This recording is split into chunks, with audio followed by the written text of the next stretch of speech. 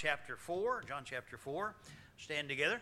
It's good to have Pastor Lloyd Reed with us and his wife down from Medford, Oregon, Harvest Baptist Church. Our old friend, Brother Mike Gass, and his brother Bob pastored for years there. Now Brother Reed is leading that ministry down there, up there in Medford. He's down for the leadership conference at the Lancaster Baptist Church. Going to be speaking out there this coming week, and so come over to have some fellowship with us and worship the Lord together with us here. We're grateful for them being able to be here today too. When I first saw him come in my Sunday school class, I thought it was Brother Garza. You know, he's got a little bit of that tone of skin there to him there, you know, and so I thought he was one of my Mexican compadres. But then I realized, my wife said, "You know him. You know, we met Brother Reed already, but you know how I am. I'm getting so I have trouble remembering my own name." So, but we're glad to have Brother Reed and Mr. Reed with us today.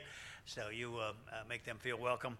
Let's take our Bible to John chapter 4. I want to read verse, I have in the bulletin, I think, verse 3 to 14, but I want to read verse 1 on down there. Remember, as we talked about how that the situation with John the Baptist baptizing and then his disciples coming to Jesus, and then the situation growing to where the disciples of Jesus were making and baptizing more than John was, and so the time has come for the Lord and his disciples to move to a different place. They're on their way to Galilee. So let's take a look here and see what it says. And when the Lord knew how that the Pharisees had heard that Jesus had made and baptized more disciples than John, though Jesus himself baptized not but his disciples, he left Judea and departed again into Galilee. And he must needs go through Samaria. Then cometh he to a city of Samaria, which is called Sychar. It was called in the Old Testament, this city was called Shechem. So he comes to Sychar, near to the parcel of ground that Jacob gave to his son Joseph. Now Jacob's well was there, and Jesus, therefore, being wearied with his journey, sat thus on the well. It was about the 6th hour, about noon. And there cometh a woman of Samaria to draw water. And Jesus saith unto her, Give me to drink. For his disciples were gone away into the city to buy meat. Then saith the woman of Samaria unto him, How is it that thou, being a Jew, askest a woman, and a woman of Samaria, askest a drink of me, which is a woman, and a woman of Samaria? For the Jews have no dealings with the Samaritans. Jesus answered and said unto her, If thou knewest the gift of God, and who it is that saith to thee, Give me to drink, thou wouldst have asked of him, and he would have given thee living water. The woman saith unto him, Sir, thou hast nothing to draw with, and the well is deep. From whence then hast thou that living water? Art thou greater than our father Jacob, which gave us the well, and drank thereof himself, and his children, and his cattle? And Jesus answered and said unto her, Whosoever drinketh of this water shall thirst again. But whosoever drinketh of the water that I shall give him shall never thirst. But the water that I give him shall be in him a well of water, springing up into everlasting life. And our Heavenly Father, we pray that you'd add your blessing to the reading of thy word today as we consider her greatest need, one she didn't even know about yet. And so I pray, Father, that you'd help us who all have needs to have them met in Jesus Christ and in his word. I ask your blessing on the word now in Jesus' name. Amen. If you would remain standing for our welcome hymn, we'll sing a verse of this next hymn and then turn around, shake hands with those nearby you, and glory to tread this earth for that 33 years and die in our place and rescue a sinner like you and like me. Thank the Lord for that. John chapter 4, if you would. John chapter 4.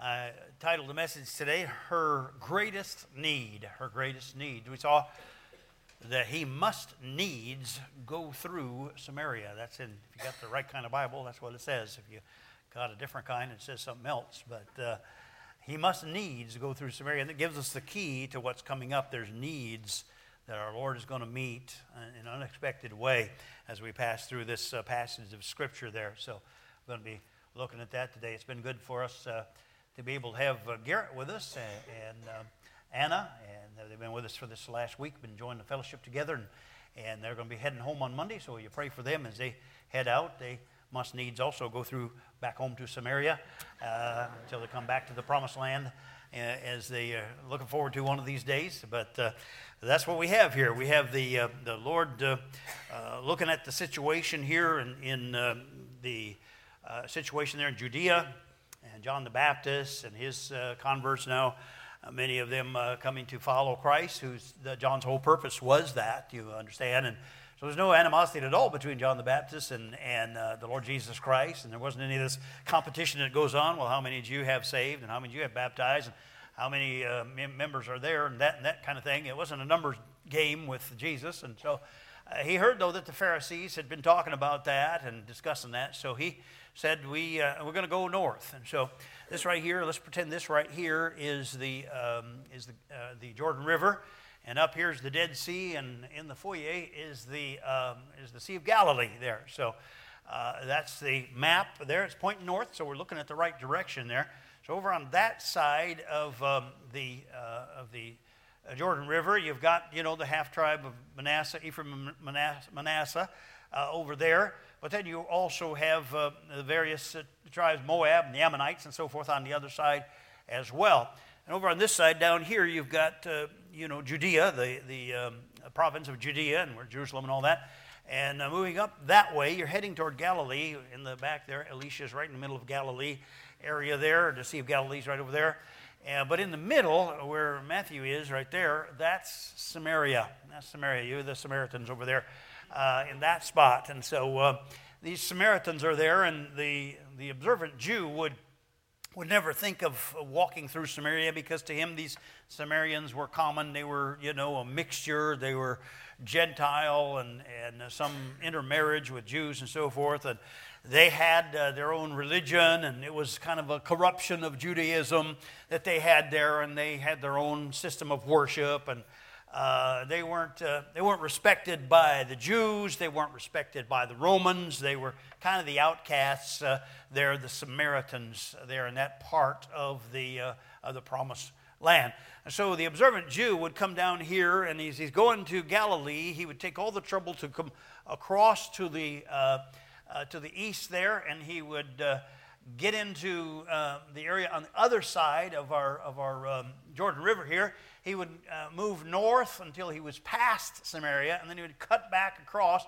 Made his trip much longer because he had a real detour to get there, but at least he didn't have to corrupt himself with those corrupt Samaritans and get stained with Samaritan sins in his mind. He thought that's not for an observant Jew.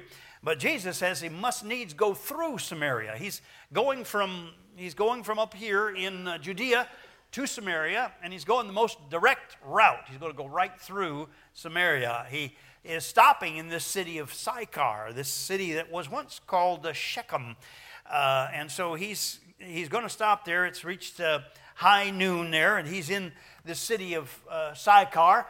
It is, when he says he must needs go through Samaria, it gives us a clue to the fact that there's an appointment that is ordained by God with Jesus Christ and this woman at the well.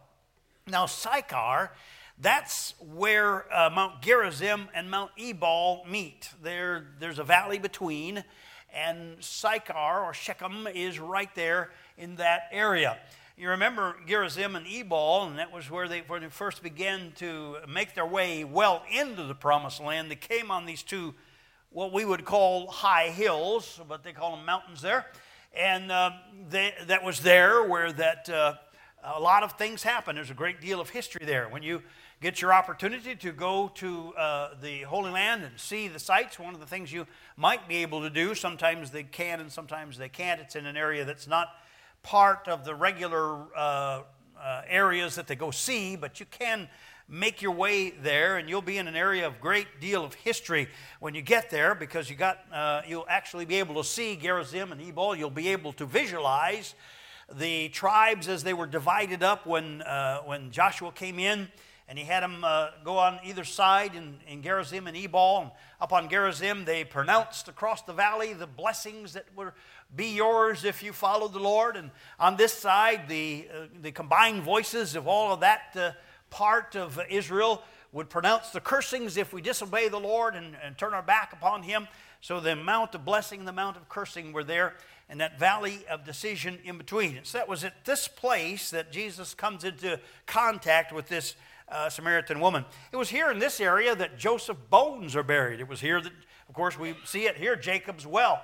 There is today yet water in that well, and it's been built over top of by a Greek Orthodox church, but you could still go in and see the well. You can drink from the water of the well that the woman there at Sychar was wondering how that Jesus would convert that water into water that springs up into everlasting life. And you can go to that place. You can go visit Joseph's bones, where the tomb is, and it's in that same area. You remember how Joseph said when you head up out of Egypt, he said, "Don't leave me here. Don't leave my bones here. You dig me up and bring me with you." And so they did. And his bones are there. There's a sepulcher there where Joseph's bones are buried yet to this day. So a lot of things went on in that city of Sychar, Shechem as it's called in the Old Testament. A great deal of remarkable history there, and much of the remnant of what was once there you can still see today. And so you have these this confrontation that comes to place, comes to pass here in this place. And as she's talking, she's going to be, this lady, a woman at the well, is going to be mentioning some things about these mountains that play and are a significant part of the story. We'll talk about those as we get down there. But this was also the same place where Joshua, after a period of time, had conquered the land, and there was a need of a revival meeting. He called a revival meeting to take place here. And he preached the revival meeting, and you read about it. You read the subject of his message of revival in Joshua chapter 24, verse 15, where it says, "If it seem evil to you to serve the Lord, choose you this day who you will serve." And he says, "Whether the gods which your fathers served that were on the other side of the flood, or the gods of the Amorites in whose land you dwell, but as for me and my house, we will serve the Lord." So there in that same setting, we have Joshua preaching that message of decision in this valley between these two mountains, the valley of blessing, the mountain of blessing, the mountain of cursing, and the valley of decision in between. And here's the choice you must make. And so it is with you and I today. We still have the opportunity to make the choice. We can serve the gods of this world and go on living the way the world dictates that we live, or we can choose to serve the God of Israel, the God of the Bible, the God of Jacob and Abraham and Jacob and Joseph and the 12 tribes, the God of the New Testament, our God. We can choose to serve him this day as well. So just outside of that city at the time was Jacob's well. It now is right within the confines of the city and built over now. But at that time, it was by itself out. There wasn't really any place of shade or anything like that. It was very hot. It was the middle of the day, and it was at this place where this woman comes, and Jesus is seated there by the well. He's got a divine appointment from God to meet with this woman at the well. So here she comes with many problems. She's a great contrast to Nicodemus, who we saw, a couple of weeks ago. We saw Nicodemus coming to Jesus by night. This woman comes in the middle of the day. It's noon. We saw that here's Nicodemus, a moral man after the morality of the world. He wasn't one who was guilty of the sins of immorality that you associate with that term. He wasn't adulterous. He wasn't a drunkard. He wasn't a carouser. He was a moral, upstanding man. He was well respected. And this woman in the opposite spectrum was a woman of the world. She was not respected in her culture, in her community. She was a woman that had many immoralities and was currently in a relationship that was an adulterous relationship, and so much different from Nicodemus. But as we contrast these two and see all the differences between them, we see something that is the same between the both of them. And that something that is the same is that they both have the same need of forgiveness and deliverance from their sins. And so though Nicodemus' sins were a different set of sins than were the woman at the well, they both had the same need, forgiveness and deliverance. And did you know today, you and I have the same need as both Nicodemus and the woman at the well. We got the same need of forgiveness and deliverance. And here she was in this circumstance, in this situation, and she was not even aware of what her real need was.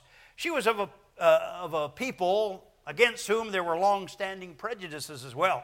So it wasn't only her personal situation and her being basically a social outcast and an immoral woman. It wasn't just that situation, but it was also the fact that she was of a people that were, there was prejudice against, both from the Romans and from the Jews. As verse 9 suggests to us, Nicodemus answered, I'm in the wrong chapter there. Verse 9 of chapter 4, Then saith the woman of Samaria unto him, How is it that thou, being a Jew, askest a drink of me, which am a woman of Samaria? For the Jews have no dealings with the Samaritans. And so, the long-standing prejudice of the Jews against the Samaritans, they had no dealings. They didn't even cross their territory because of their prejudice against them.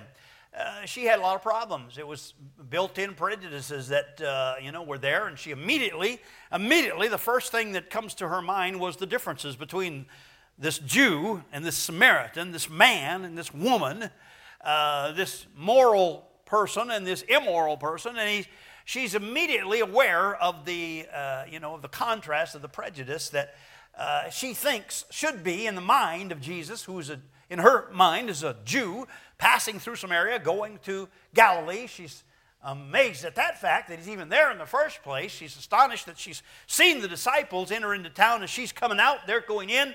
They may have crossed over the other side of the road there as they see this woman of the world come in the middle of the day. They know she's going to the well of water in the middle of the day when it's not customary to go to the well because the heat of the day. It's normally something you do in the morning or in the evening. But she doesn't want a big crowd there. She's not interested in confronting the other women of the city who are married and have families and have told their children, don't get near this woman. Don't let her have any influence on you at all. She's got that going again. All of those things that people have said, all the gossip and so on that's going on there, and gossip with a basis, obviously. So she's there in that place. She's been through 5 failed marriages now. She got to the place where some Americans get and just said, give up on marriage altogether. Let's just live together.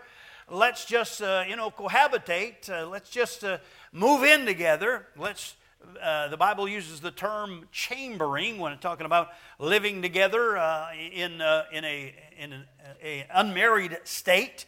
And so the Bible labels that as, in this case, as she had been married so many times, it would be an adultery, a situation of adultery. But that is our culture today. By and large, our culture is broadly accepting of adulterous affairs, fornication, and those kinds of things. They're all just part and parcel of the culture in which we live. Does it make them right? Does it make them okay? No, it doesn't make any difference to God how many do it. If every American decided it was okay, it's still not okay with God.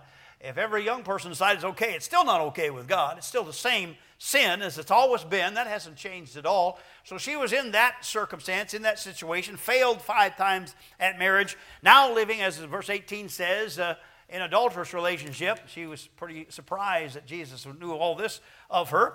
And along with all that, another problem she has, she was part of a religion she didn't even understand, Jesus said, you worship you know not what. She's saying, well, our fathers worshipped in this mountain. She's pointing up at Gerizim. Our fathers worshipped in this mountain when they'd heard there was the Mount of Blessing, and so they, set up a temple up there, and they worship up there, but you say the headquarters for worship is over in Jerusalem. The Jews say that, and he answered her this way. He said, you don't even know what you're worshiping. And we can answer our culture that way as well. You don't even know what you're worshiping, what the world is participating in worship is very often and most often not the worship of God. And so she is in a religion she really doesn't even understand, and she's associated her religion with a place instead of a person. That's a mistake she and many make, associating religion with a place, associating faith with a place instead of a person, you know. You don't come to church and, you know, getting inside the doors, all of a sudden get a dumping of faith upon you. You associate faith with the person of Jesus Christ, not the place which he has set aside for us to worship him in. And so, you know, others do that too. Others associate worship with a place, and then many associate worship with a person, but the wrong person. They're worshiping the wrong one. So the place is important, but not without the right person, and associating the right person with the right place. A house is just a house until the Lord Jesus indwells it and says he's gathered together with his people and meeting with them there. Then it becomes the house of God. A temple is just a temple building unless it's the temple of the living God. And so the presence of God is what makes the difference. That was this woman's situation. She had religion she didn't understand. But her need was one that she wasn't even aware of. Her apparent needs were there. It was true. She had to deal with prejudice. That was true. It was an apparent need. She had to deal with those prejudices. Many of you have faced the same need to deal with prejudices that are built in there, that are part of culture, part of history. And you've had to deal with prejudices of various kinds. We left-handers, we're the only minority group that doesn't get any recognition in any governmental programs or anything. So, you know, how many of you are left-handers here? Let me see your left hand. All right, there, quite a little sprinkling of us there, about 11% is what they say. We don't get to do protest marches. We don't get government funding. We don't get reparations. We don't get anything. We had to put up with all you right-handers all our life and all the prejudices that you have against us and all the mockery and all those things. But we take it like a man. We do the best we can. And so this woman was having to deal with prejudices like some of you are having to deal with prejudices. We have to deal with that. And as a child of God, God gives us the capabilities there. But, that was what she thought maybe was one of her needs, was the prejudices against her. She needed help in her relationships, obviously. I mean, you blow it 5 times and you give up on marriage, and you're on number 6 and you're just experimenting with that one. And so obviously she needed help. She had need of relationship help, obvious there. That was an apparent need. She needed moral help. She had, obviously not any understanding of decency or morality. That was another factor that was an apparent need. But there was a deeper need and a real need, and maybe that's someone here today.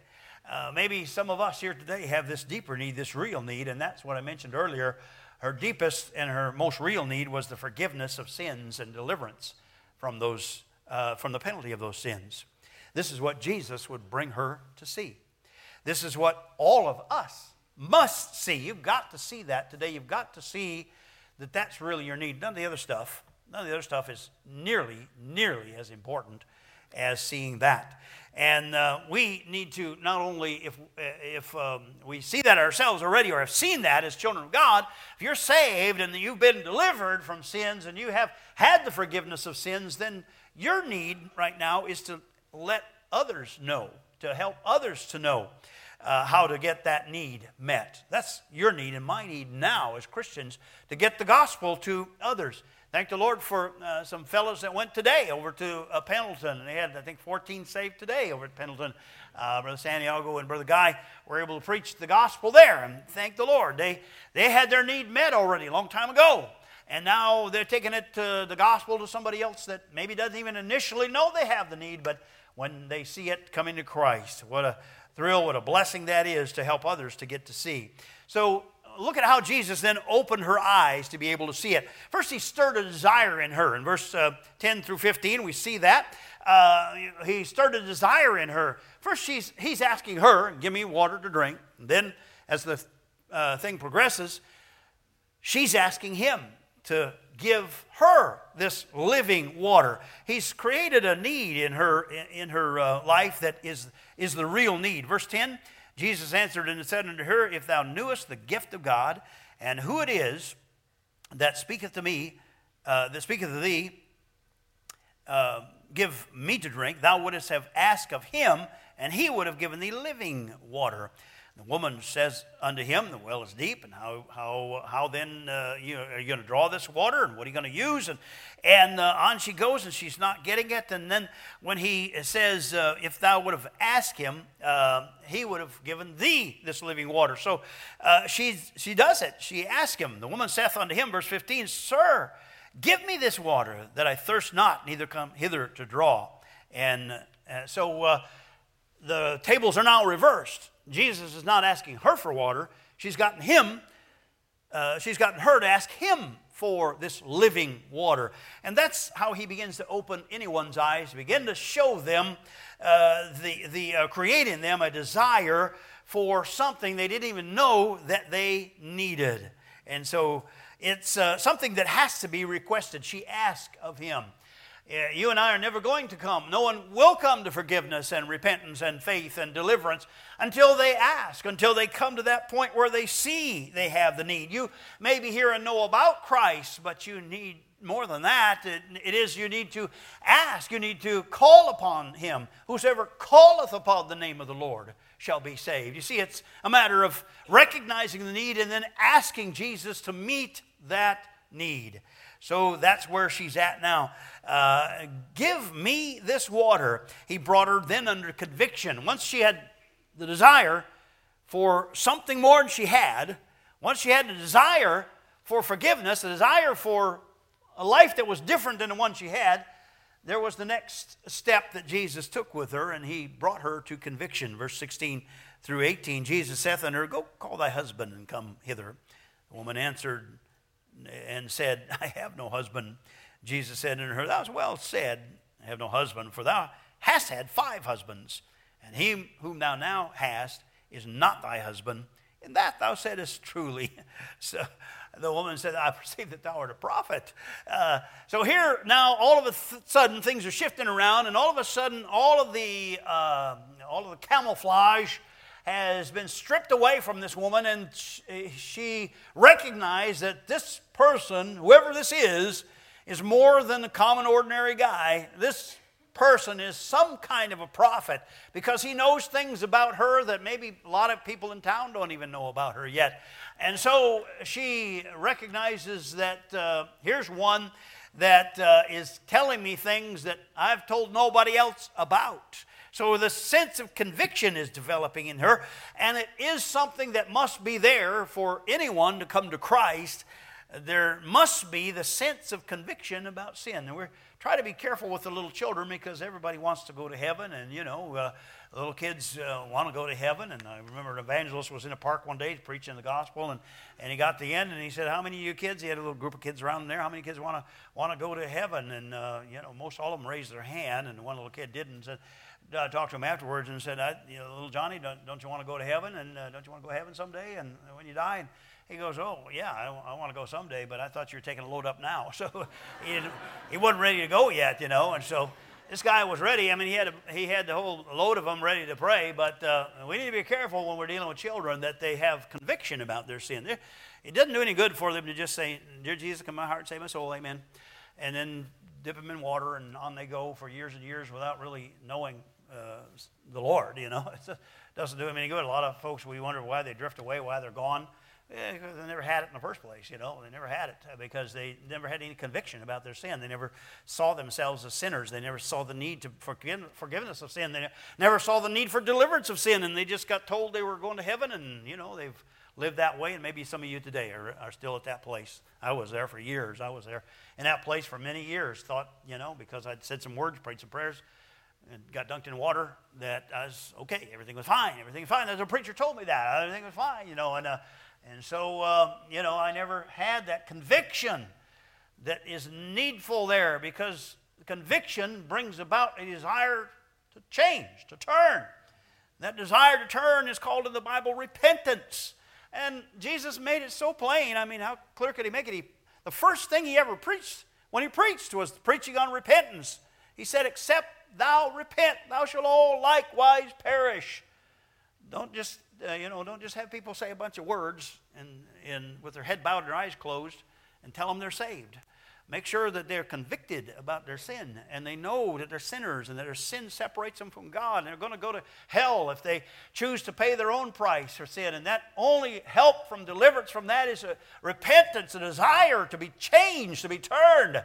That repentance has to be there. That conviction must be there. They need to understand and be convicted that their sin is separating them from God, and that they're vile sinners and unrighteous sinners, and they have no hope of heaven without repentance. And my friend, when that is skipped over, when that is negated, when that is belittled, when that is not spoken of, we're missing the key component that Jesus always started with when he dealt with somebody about their soul. He doesn't just come to this woman and says, do you want to have a happy life? Do you want all your prayers to be answered? Do you want to have, do you want to have your marriage restored? Do you want to have a good, situation? Do you want to have a fun life ahead and have peace?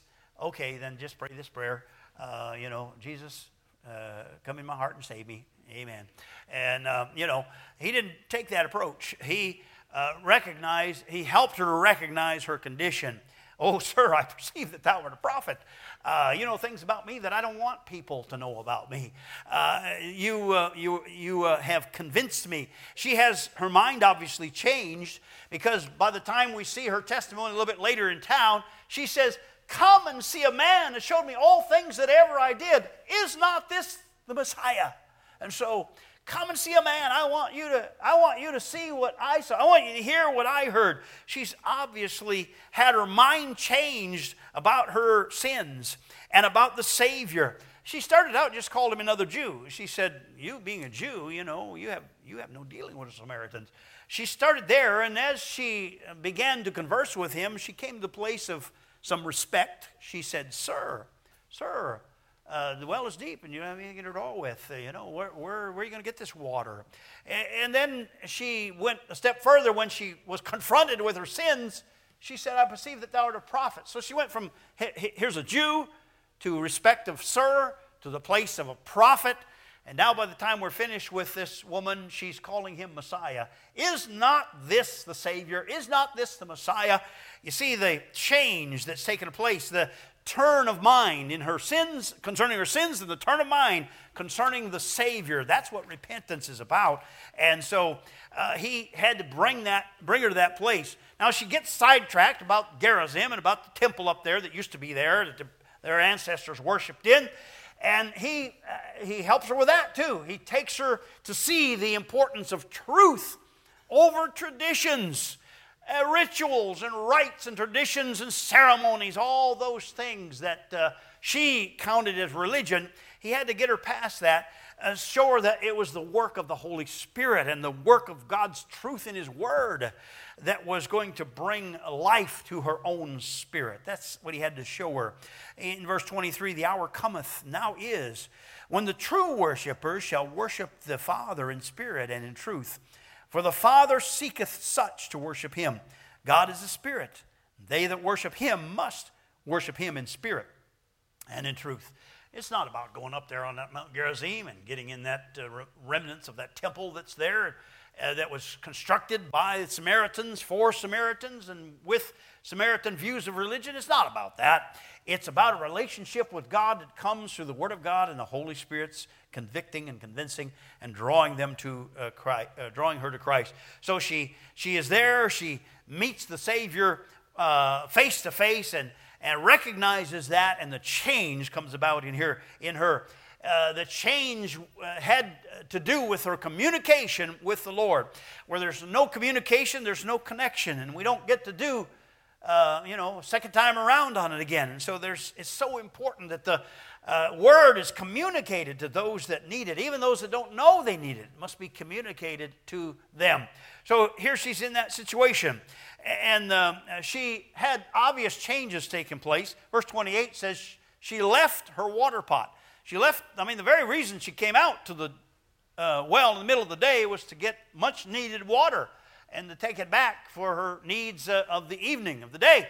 She left her water pot. All of a sudden, water and getting water and the daily thing of life was not nearly as important as this message that she had received, and left her water pot, went running back to town, and spread the word through town. She normally was a woman that didn't want the attention of the townspeople in the middle of the day. She didn't want that kind of attention. But now she's a changed woman. She's different. Come, I want to show you a man that told me all things that ever I did. Is not this the Christ? Is not this the Messiah? And so she had a new desire. She didn't want to just keep it to herself. She wanted others to have the message as well. And this woman's witness was simple enough. She simply went in and told the people what Jesus had done for her and invited them to him. That's all we need to do as well. Charles Spurgeon said it this way. He said this woman's, concerning this woman's witnessing, he said, we might all be just as useful as this woman if we would just try. We would just try. And so that's what this woman did. Can we really say we are following the Lord and we're loving the Lord and we're serving the Lord if we don't ever do anything to try to get others to Christ? You know, we really need help there, Lord. Help us to be more faithful in bringing others to Christ. Have you now today been to that well of water of everlasting life? Have you tasted the water of everlasting life, that well that springs up into everlasting life, that inner that flowing water of life that Jesus said would put in the inner man and would flow out of him? Let's come to Christ and be saved today if you haven't been yet. And then let's, us Christians, say, God, help me to bring somebody else. Help me to be like this woman gave us example of, when she went to town and got the word out that Jesus was in town. Let's bring others to Christ. Well, Brother Grissom and I had the privilege of going out and visiting a lady named Betty. She's 98 years old. She's 98 years old. We've sat and visited her, still sharp of mind, and we had a nice visit, nice conversation. This lady told me while we were talking, while visiting, she said, Pastor, I got saved in 1929. 1929. And I thought about that. I thought Wyatt Earp was still alive in 1929. She got saved while Wyatt Earp was still alive. You know? So 1929. So she was 8 years old, said, Pastor, I got saved at a Salvation Army meeting, preaching the gospel there, and I trusted Christ as my Savior, and never doubted it since. So 98 years old, she's been serving the Lord and been faithful to the Lord for 90 years. Been a Christian for 90 years. So that's a remarkable thing. And she had this testimony. She said, she began to cry. She said, there's so many here that need the Lord, and so many I've talked to, and some that, don't want to hear it, don't want to hear anything about it. She's 98 years old and still witnessing, still giving the gospel out. And she can't see hardly at all anymore. But she said, Pastor, tell you people, tell them to memorize the scriptures. Tell them to memorize the scriptures, because that's all I've got now. I can't see the scriptures anymore to tell people about Jesus. I just have to quote them from memory. And she said, I'm so glad I memorized scripture when I was younger, when I still could, and still could see it. So here, many of us can see well, and we neglect our Bibles. We may go a week without reading a verse of scripture, opening a book. And here she doesn't have eyes anymore, really longs to be able to still read the scriptures, but now just has to quote it from memory. And if someone will come and, turn on the CD that has the Bible on tape, she can hear that, but she had difficulty even finding the right buttons for that and so forth.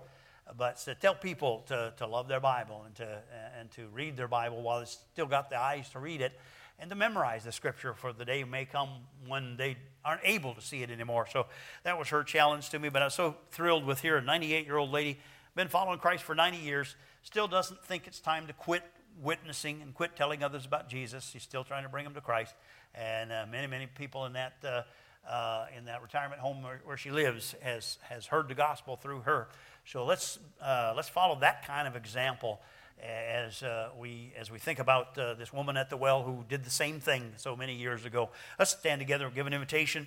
If you as a Christian need to come and say, Lord, just use me this week to make a difference in someone's life, even if it's so simple a thing as to put down a gospel tract someplace and invite someone to church that they might hear the gospel. Let's all do more than we have. Let's ask the Lord to help us to do that. Then if you're here and you've never met Jesus Christ like this woman at the well, she thought she was okay with religion. but never met the Lord. She, was worshiping there in the remnants of the temple. It's still there today. They've just uncovered it recently. The temple there on Gerizim, the remnants of it there built by the Samaritans, still there. And she would go up there, didn't even know what she was worshiping. Maybe you're like that, and you got a form of worship, but no power thereof, and don't understand really what it's all about. Will you come and let us show you out of the Bible how to call on Christ, how to know for sure you're saved, how to be able to turn from sin to Christ and know it, that heaven's your home. I want to show you out of the Bible that if a man comes, a young man or a boy, we'll show you the Bible.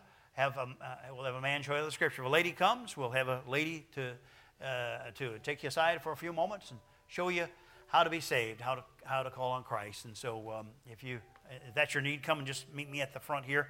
If you're a Christian, want to come pray, use the altar, that you come do that as well. Whatever the need is, I encourage you to come. We're going to sing a verse or two of invitation, I Surrender All, 496. And those that are preparing for baptism can slip on out just now as we get ready to baptize in a moment. But 496, while others are coming, will you come? I surrender all. Come on ahead. All to Jesus I surrender. All to Him I freely give.